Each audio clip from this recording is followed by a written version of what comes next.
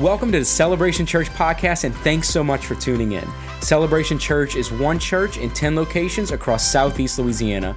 We are all about changing lives, homes, our city, and the world through Jesus Christ. We hope that you're both encouraged and challenged by today's message.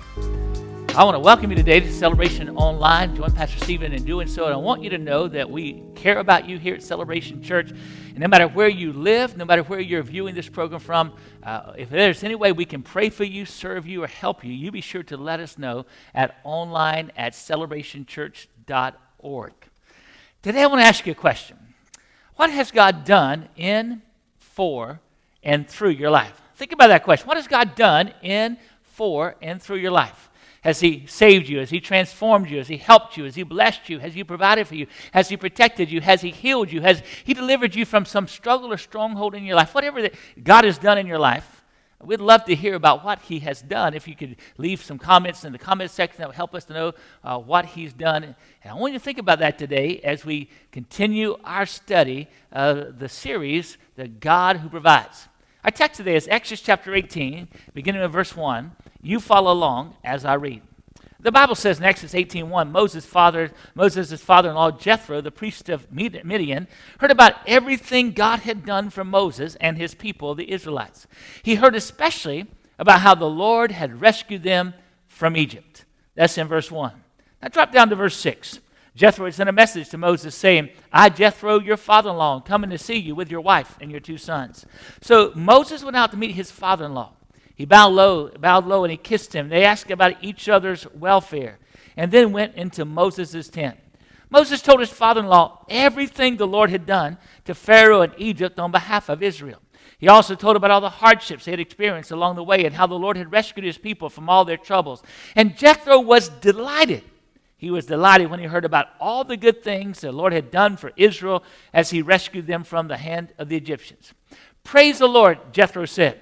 For he has rescued from the Egyptians and from Pharaoh. Yes, he has rescued Israel from the powerful hand of Egypt. I know now that the Lord is greater than all other gods, because he rescued his people from the oppression of the proud Egyptians. Then Jethro, Moses' father-in-law, brought a burnt offering and sacrifices to God. Aaron and all the elders of Israel came and joined him in a sacrificial meal in God's presence. Now, Scripture begins today with the Bible telling us that Jethro, Moses' father-in-law, heard about all the great and mighty things that God has done for his people as he rescued them from the Egyptians, as he delivered them through the Red Sea, as he provided for them in the wilderness crossing. That verse reminds us that when God does great things for his people, people in the world, people around us, ought to hear about what God has done and what God is doing. If the Lord has saved you, if the Lord has transformed you, if the Lord has healed you, if the Lord has provided for you, if the Lord has protected you, if the Lord has blessed you in some kind of way, you should be telling others who the Lord is to you, what the Lord has done for you, and what He can do for them as well. And you especially need to tell the people in your circle of family members and friends, especially your children or your grandchildren if you have them.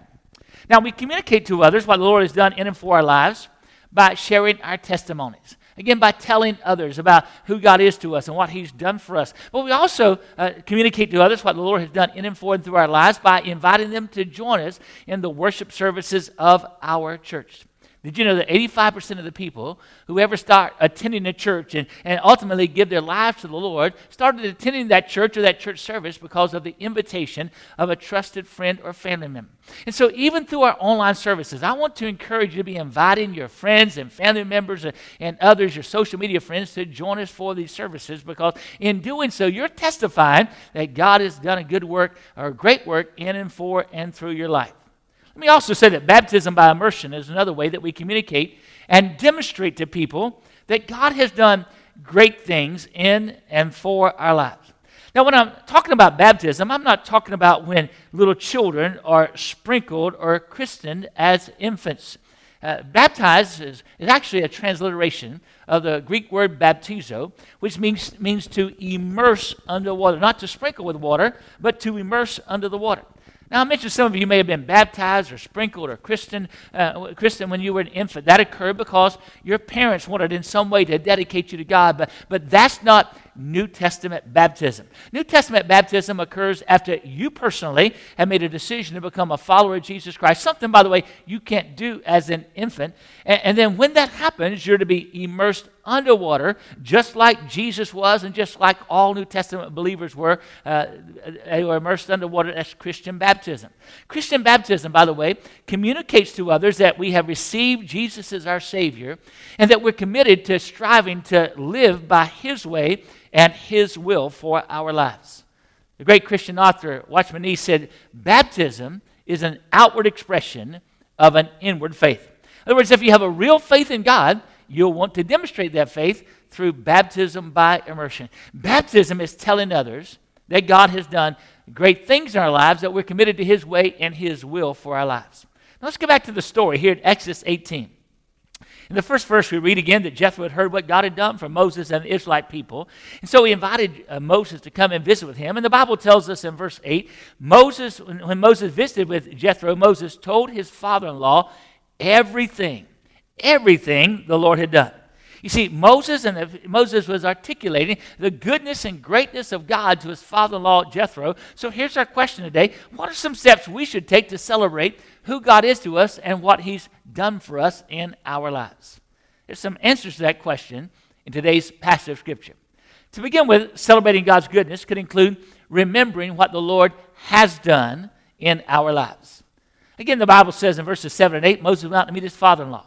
They asked about each other's welfare and then went into Moses' tent. Moses told his father-in-law everything the Lord had done to Pharaoh and to the people of Egypt on behalf of Israel.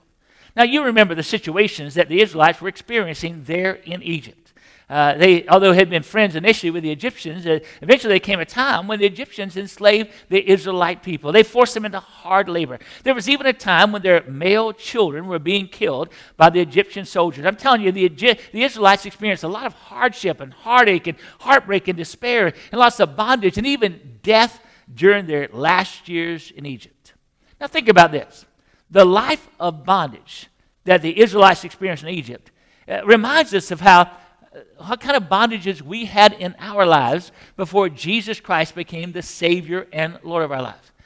Before Jesus became our Savior, almost all of us were slaves to the devil and to our own carnal desires in some kind of way, in a similar way to how the Israelites were slaves to the Egyptians before they were rescued from the land of Egypt. Now, the Bible tells us in the book of Ephesians, chapter 2, that when Jesus became our Savior, He rescued us actually from spiritual death. It says in Ephesians 2:1, once you were dead because of your disobedience and many sins. Now let's understand what the Apostle Paul, who wrote those words, was saying. When he said once you were dead, he's not saying that once we were zombies, like they have on the television program The Walking Dead. The Bible teaches that we are spiritually dead before we come to faith in Christ. There are actually three kinds of death. There's physical death, which is a separation of the soul from the body. There's eternal death, which is a separation of the soul from God for all of eternity. And then there is spiritual death, which is a separation of the soul from God in this present life. And the Bible says every single one of us, even the best of us, we've all been spiritually dead at some point in time in our lives. Romans chapter 5, verse 12 says, when Adam sinned, sin entered the human race.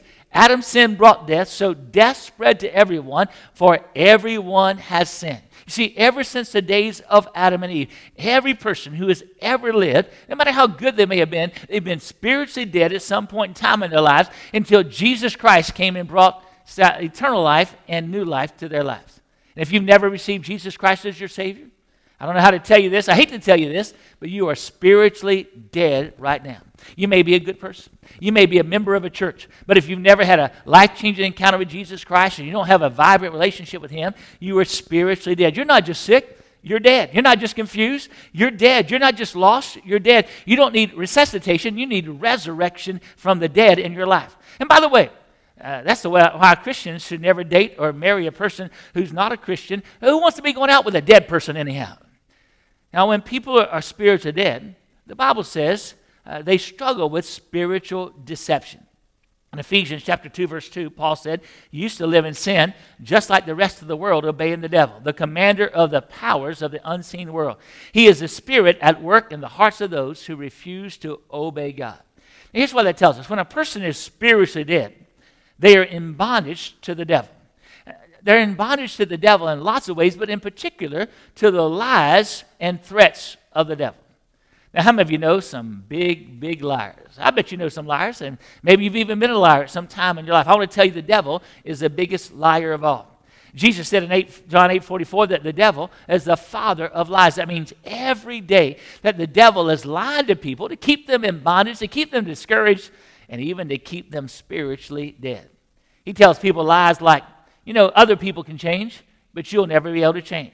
You can be right with God and go to heaven if you're a good person. You don't have to become a follower of Jesus Christ. He tells people you can never be forgiven for what you've done. He tells people the Christian life is miserable and unhappy, and he uses those lies and others' lies to keep people in bondage to the devil and keep people spiritually dead.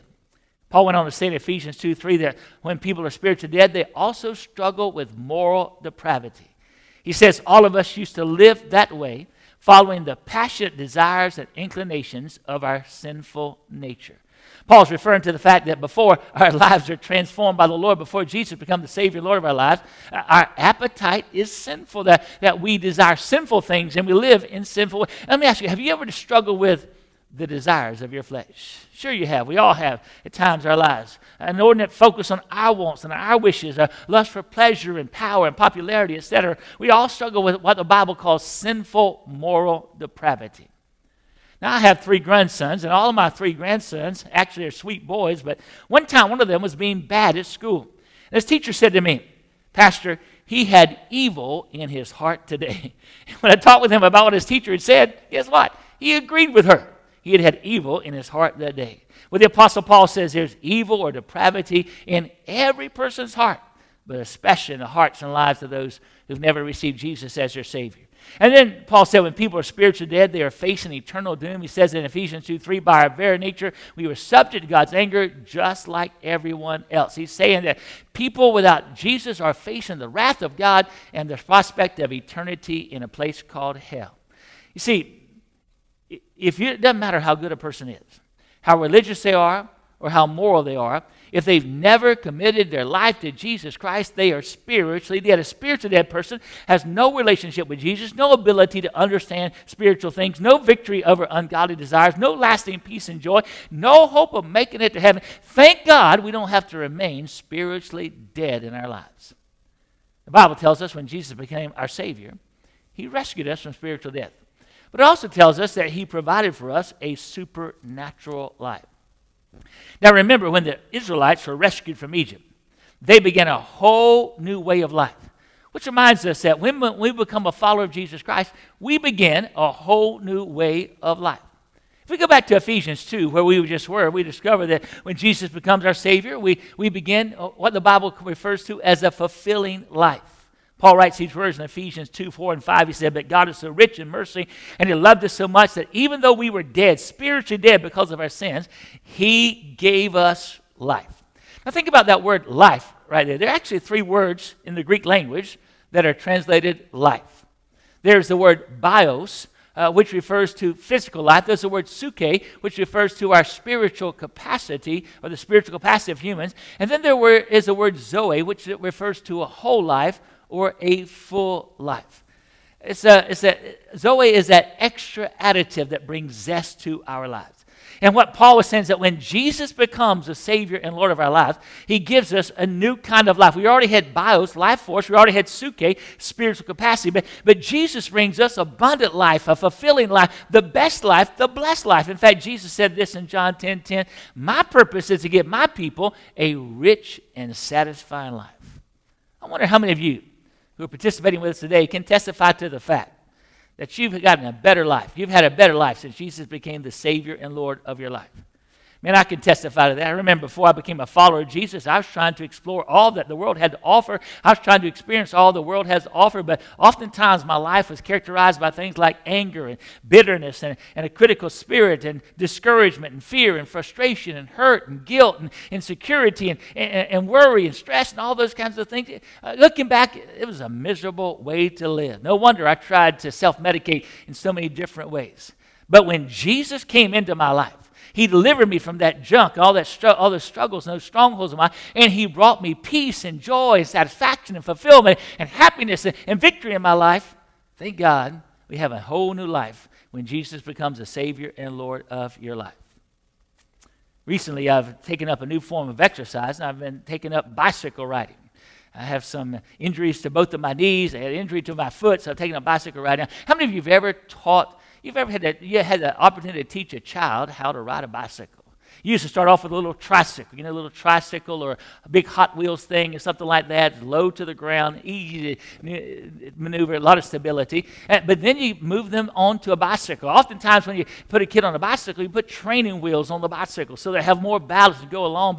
But eventually you get to the place where they get so comfortable riding a bike that you take off the training wheels because they can go a lot farther and faster without the training wheels on a bicycle other than a tricycle. I've never seen anybody go from training wheels to a bicycle and go back to training wheels. Why? Because they found a whole better life on that bicycle. When you come to Jesus Christ, you should never be tempted to go back to the old way of life because I'm telling you, when you were spiritually dead, it wasn't as good as you think it was, and Jesus brings a whole new life, the best of life, to our lives. So ask yourself this question: what do I appreciate about what Jesus did for me when he came into my life? We're talking about celebrating God's goodness, and celebrating God's goodness could include remembering what God has done in our lives. But it also could include rejoicing in what the Lord is doing in our lives. Now let's go back to our original passage in Exodus 18. Here's what we read. Moses also told Jethro about all the hardships they had experienced along the way and how the Lord had rescued his people from all of their troubles. Now, remember this, even though the Israelites left Egypt and slavery and bondage in Egypt, they had to still deal with some problems and problem people and hardships along the way. They had to deal with the Egyptians pursuing them all the way to the Red Sea. They had to deal with the bitter waters at a place called Marah. They had to deal with the lack of food in the wilderness. They had to deal with the lack of water and the attack of the Amalekites as they camped at a place called Rephidim in Exodus chapter 17. These Israelites were dealing with hardships all along the way, even though they had new freedom and new life because of God, just like we have to deal with hardships even when we're following the Lord. But honestly, it's in the midst of those hardships that we learn how to really turn to the Lord and trust in him. And that's when we learn how mightily God is working on our behalf in our lives. Here's some lessons that the Israelites learned that we ought to be learning in our lives today. We learned that when we're focused on following the Lord, he provides us with direction for our lives. In fact, the Bible says back in Exodus 13, when Pharaoh finally let the people go, God didn't lead them along the main road that runs through the Philistine territory, even though that was the shortest route to the Promised Land. But God led them in a roundabout way through the wilderness toward the Red Sea. You see, the Bible says that God didn't lead the Israelites in the shortest route possible, which would have been along the shores of the Mediterranean Sea, because to do that, they would have to go through the land of the Philistines, and they weren't ready to do battle with the warlike, fierce Philistine people. So God led them on a roundabout way. But it's obvious that God was leading his people the entire time. He led them down to the Sinai Peninsula and the Sinai Desert, but he was leading his people. What was the plan for the Israelite people? To get them from Egypt to the Promised Land, the best and safest way possible. And God is working that same way in our life. When God leads us or allows us to go on some kind of detour in our life or go through a wilderness time in our life, it's not because he's forgotten about us. It's not because he doesn't care about us. He just knows we're not ready yet for some of those battles that would lie ahead of us if we took the more direct route. He knows we're not ready yet for that relationship in our lives. We're not ready yet for that promotion on the job. We're not ready yet for that move to another city. We're not ready yet for that position of ministry in the church. But God's still carrying out his plans, and he's still leading us on the best and safest way possible. Now, the Bible says God will give us direction as we study his word, as we listen to his voice, and receive counsel from other Christians, which all those things happen in small groups. I want to talk with you more about that later on today. Now, when we're focused on following the Lord, he provides us with his direction. But also when we're focused on following the Lord, he blesses us with his presence. Let me take you back again to Exodus 13. The Bible says the Lord went ahead of the Israelites as they traveled through the wilderness. He guided them during the day with a pillar of cloud, and he provided light at night with a pillar of fire. Now, the pillar of cloud by day and the pillar of fire by night represented the presence of the Lord, which meant wherever the Israelites went, the Lord was there with them, and the Lord was there for them. Let me ask you, do you ever feel like you're trying to make it through life alone? Do you ever feel abandoned by the Lord, forsaken by the Lord? That's not true. That's not true at all, because the Bible says, God says, I'll never leave you nor forsake you. And by the way, the Lord's presence in our lives is what brings comfort and peace and joy to our lives. It says in Psalm 16:11, in his presence is fullness of joy. And then when we're focused on following the Lord, he demonstrates to us his power. Now remember what happened when the Egyptians caught up with the Israelites at the Red Sea. There was no place for the Israelites to go, but God had Moses hold up his staff. He parted the waters of the Red Sea, dried out the ground, and created a 48-lane superhighway for the Israelites to walk across the dry ground there at the Red Sea. And in the verses that follow, we read that the Lord caused the waters of the Red Sea to collapse on Pharaoh's charioteers and soldiers. And the Bible says in Exodus 14:31, when the people of Israel saw the mighty power that the Lord had unleashed against the Egyptians, they were filled with awe before him, and they put their faith in the Lord. Now, here's why I remind you that the Lord has all the power we need to help us overcome every great obstacle, every great opponent, every great challenge, every difficulty in our lives. And when we're focused on following the Lord, that's when he demonstrates his power to us in our lives. Also, when we're focused on following the Lord, he enriches our lives with his provision. Remember that the Israelites were without water at the place called Marah in Exodus 15, and without water at Rephidim in Exodus 17, but the Lord provided for them with water. And they were without food when they were traveling through the wilderness. But it says in Exodus 16:4, the Lord said to Moses, look, I'm going to rain down food from heaven for you. Each day the people can go out and pick up as much food as they need for that day. And that story of the Israelites in the wilderness reminds us that the Lord is quite capable of meeting every need of our lives. He's capable of meeting our physical needs, our material needs, our financial needs, our emotional needs, our relational needs, our vocational needs, our spiritual needs. I'm telling you, God is in the need-meeting business for those who are committed to him and following him and trusting in him. In fact, it says in Psalm 37, the Lord directs the steps of the godly. He delights in every detail of their lives. Though they stumble, they will never fall, for the Lord holds them by his hand. Once I was young, and now I'm old, the author says, yet I've never seen the godly abandoned or their children begging for bread, because God provides for his people. And then when we're focused on following the Lord, he provides us also with his protection. Remember what happened at the Red Sea. We studied it about a month ago. The Egyptians shouted, the Lord is fighting for the Israelites against Egypt. And when the Amalekites attacked the Israelites in Exodus 17, that we looked at last week, they discovered that same truth as well. And just as the Lord enabled the Israelites to defeat the Egyptians and the Amalekites, he will enable us to defeat our opponents when we're focused on him and following him. Now, right now, some of you may feel like you got the enemy breathing down your neck. You feel as though your obstacles or opponents or challenges are about to overwhelm you or overcome you. Let me tell you, if your focus is on the Lord, if you're following the Lord like the Israelites were doing in their day, I'm telling you, those obstacles and those opponents are going to fall down. Know this, if you know the Lord and if you're living for the Lord, he's going to stand between you and your enemies. He stands between you and your obstacles. Isaiah 54:17 says, no weapon formed against you will prosper. And Romans 8:31 says, if God stands with you, nothing and no one can stand against you. So don't give in. Don't quit fighting. Trust the Lord, stand firm in the Lord, and you will experience the direction, the presence, the power, the provision, and the protection of the Lord in your life. But here's the third thing. Celebrating our victories could include also recommitting to the Lord's desires for our lives. Let's come down to what should be one of our primary responses to what the Lord has done and is doing in our lives. Take you back to our story in Exodus 18. The Bible says that Jethro was delighted when he heard about all the good things the Lord had done for Israel as he rescued them from the hand of the Egyptians.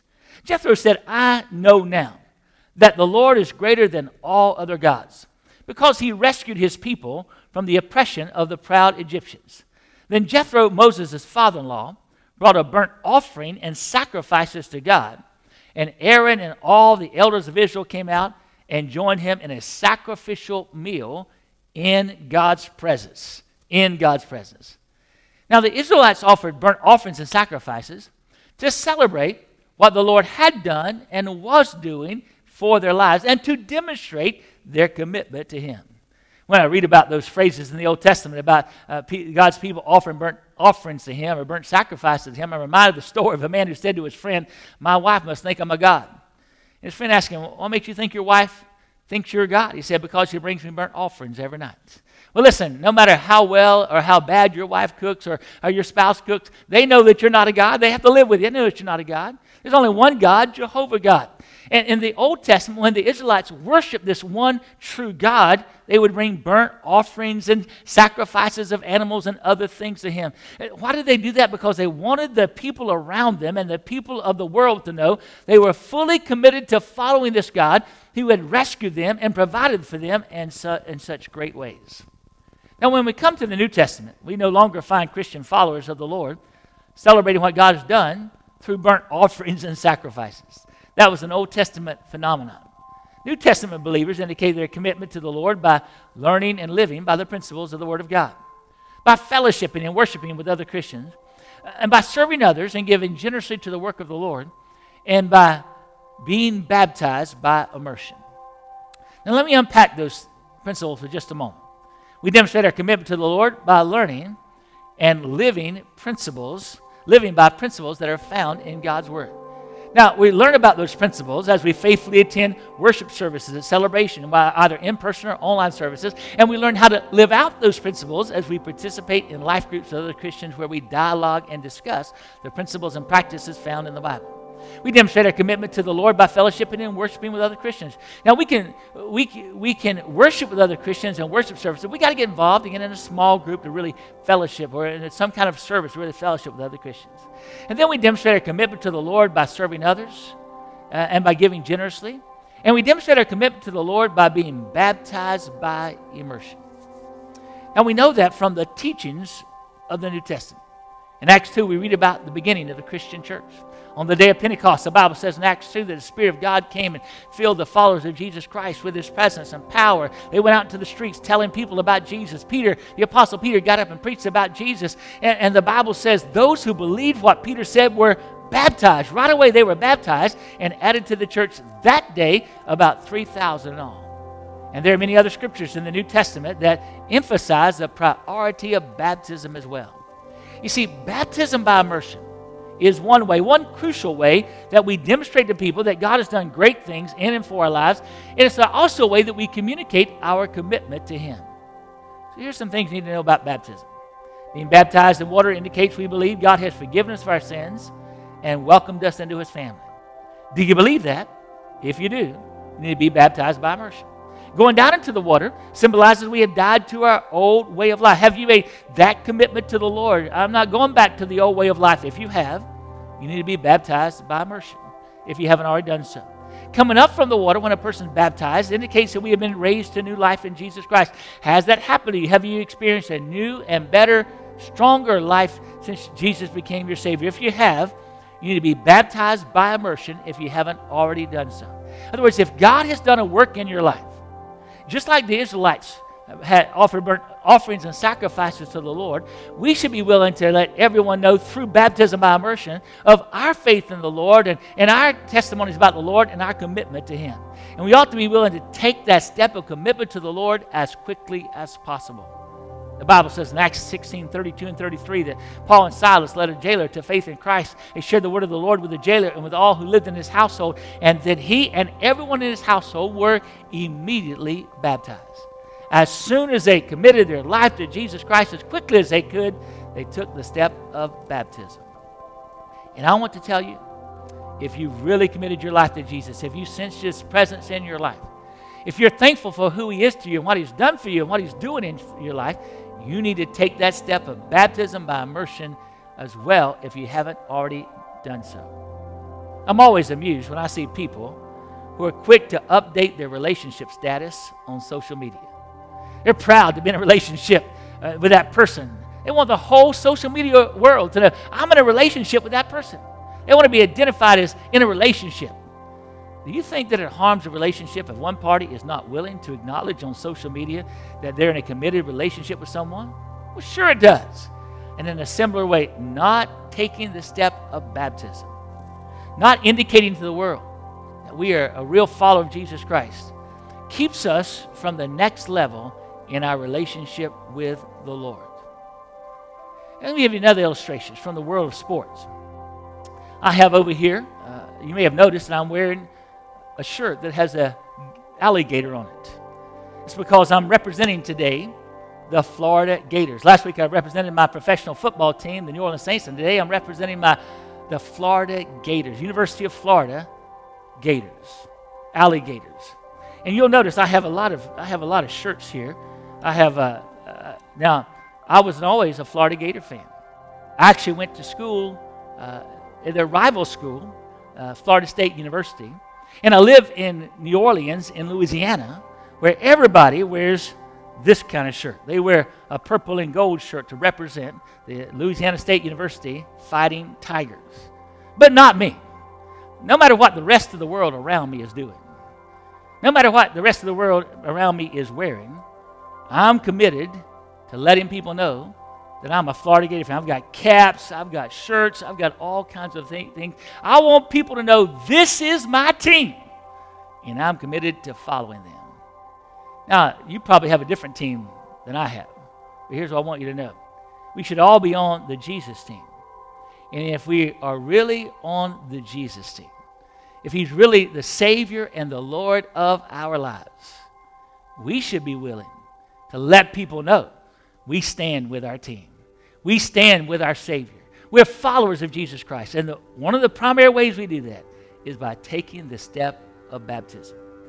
Now, if you've never taken the step of baptism by immersion, since you committed your life to Jesus Christ, I want you to do this. I want you to email us at online@celebrationchurch.org. Online@celebrationchurch.org.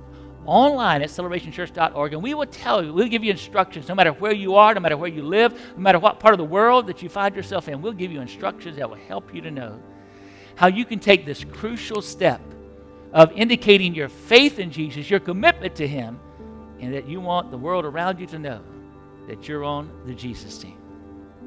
When I was 9 years of age, in my church I grew up in, I took the step of baptism, although I really didn't know Jesus as my Savior. Why did you do that? You might ask. Well, because my friend was doing that. I was going along with my friends. Took the step of baptism. Nothing changed about my life. I went off into the world, did my thing, lived the way I wanted to live, did the things I wanted to do. And then I committed my life to Jesus Christ, and he came into my life and rescued me from that spiritual death and spiritual moral depravity and all those kinds of things. He brought new life, abundant life to my life. And so I was baptized again at 19 years of age. Now, because my church was small and everybody knew me, they wondered, why in the world are you getting baptized? Because the first time, I wasn't a real Christian. I was just doing what the rest of the world around me was doing. But the second time, I wanted the world to know I had given my life to Jesus. He had transformed my life. He had filled my life with new things, great things, wonderful things, unbelievable things. And I wanted the world to know I'm on the Jesus team. Now, I'm going to be on the Jesus team for the rest of my life. If you've never taken that step, you need to take the step of letting people know God has done great things in and for and through your life. And you're on the Jesus team. And you want to be on that team for the rest of your life. Now I want you to bow your head with me right now. Our heads are bowed and eyes are closed. You know, in this passage of scripture we read in Exodus chapter 18, Jethro, Moses' father-in-law, said this, I know now that the Lord is greater than all other gods because he's rescued his people from the oppression of the proud Egyptians. Let me ask you, do you know that God is greater than all other gods? Is God greater to you than all other gods in your life? If you're not sure about that today, I want to encourage you to make Jesus Christ the Savior and Lord and God of your life. You say, Pastor, how do I do that? You do that by just praying with me to surrender your life to him. You can do that right now. Pray, dear Lord Jesus, I believe you're the Son of God and the Savior of the world. And today I'm asking you to come into my life to forgive me of my sins and to transform my life. Thank you for what you have done thus far on my behalf. But I want to see greater things happen in my life. And I'm committing my life to you. And then I'm going to commit also to taking the step of baptism, to letting people know who you are to me, what you've done for me, and how you transformed me. And I pray these things in the name of Jesus, I pray. Amen. If you were encouraged by today's message, make sure to rate us and subscribe on iTunes, Spotify, or wherever you stream your podcast. Again, thanks for listening to the Celebration Church podcast.